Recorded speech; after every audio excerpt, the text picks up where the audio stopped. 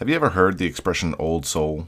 You know, that one friend who, instead of going to a rager of a party, they'd rather have a couple of drinks with a few good friends. Sometimes not even drinks, but just coffee. And sometimes not even coffee, but tea. You know, grandmas in disguise. The old souls. The term actually has no base in psychology, and the interpretation of it changes from person to person. For some people, it means somebody mature beyond their age.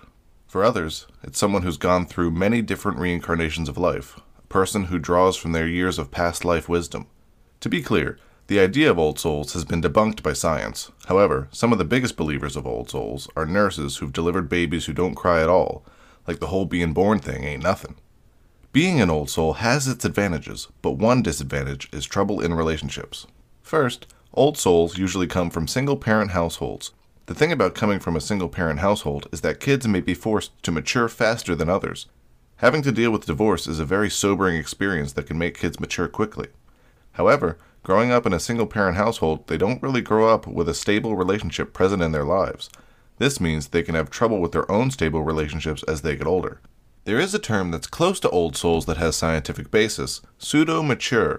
This term refers to kids, teens, and young adults who seem older than they are. Pseudo-mature kids are often the result of single-parent households and can be called old souls. Secondly, old souls prefer the company of older people.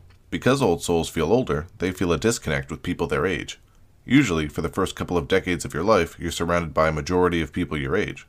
Old souls usually end up hanging out with older people, so when they get into a relationship with someone their age, it's hard. That old soul probably won't fit in with their partner's friends. The other side of the coin is that they date someone older than them, which brings its own problems of pushing social norms.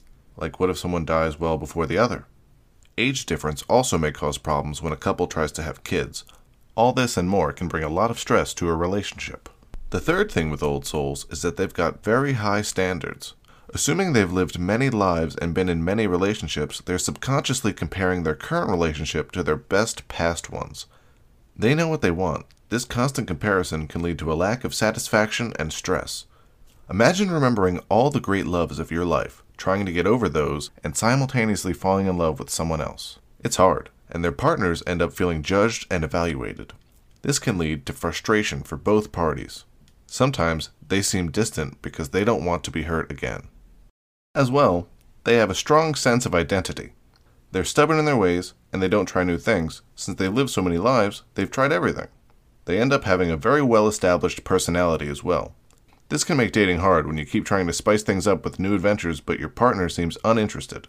It becomes very frustrating and difficult to deal with. Fifth and finally, old souls have a very strong sense of purpose.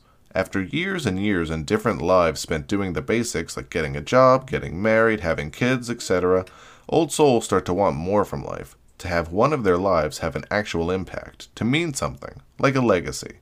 What this means is that they are very driven people. They have goals and want to do things that matter. Sometimes that means their relationships take a back seat.